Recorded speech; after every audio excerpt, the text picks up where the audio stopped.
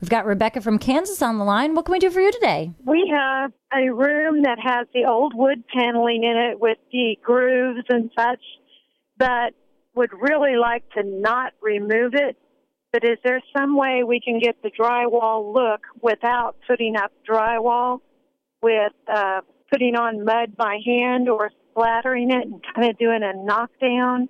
Or would it stick? Or what do we need to do? Well, I feel like whatever you put on top of it, whether you fill it with mud or you use something to make the grooves go away and then try to smooth out the surface, you're going to get so much movement from the walls just in general. Not that your house is moving, but, you know, it does. And it gets a lot of movement just from people walking by, that none of that's going to stick in there. And it's going to end up falling off and looking weird, and you're going to have to do it again. So my suggestion is either embrace the paneling look as far as the grooves and paint it to give it a different effect, or put like a 1/2-inch drywall over it. If you painted it, would you have to put some kind of a primer so it'll stick, or would you need to do a light sand on it? Or yes and yes. You want to make sure that the surface is clean, right, obviously. Mm-hmm. So if there's anything, you know, sticky or gross on it, you want to give it a good cleaning. You could use something like TSP, which is trisodium phosphate, and that's like a good wall prep product.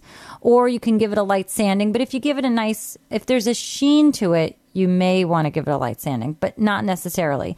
And then I would use a really good heavy-duty primer, something perhaps like a Bin or a Zinsser, something that's, you know, hardcore, that's going to stick to anything. And then let that dry. And once that's done, you can go ahead and put a latex top coat on it. Okay.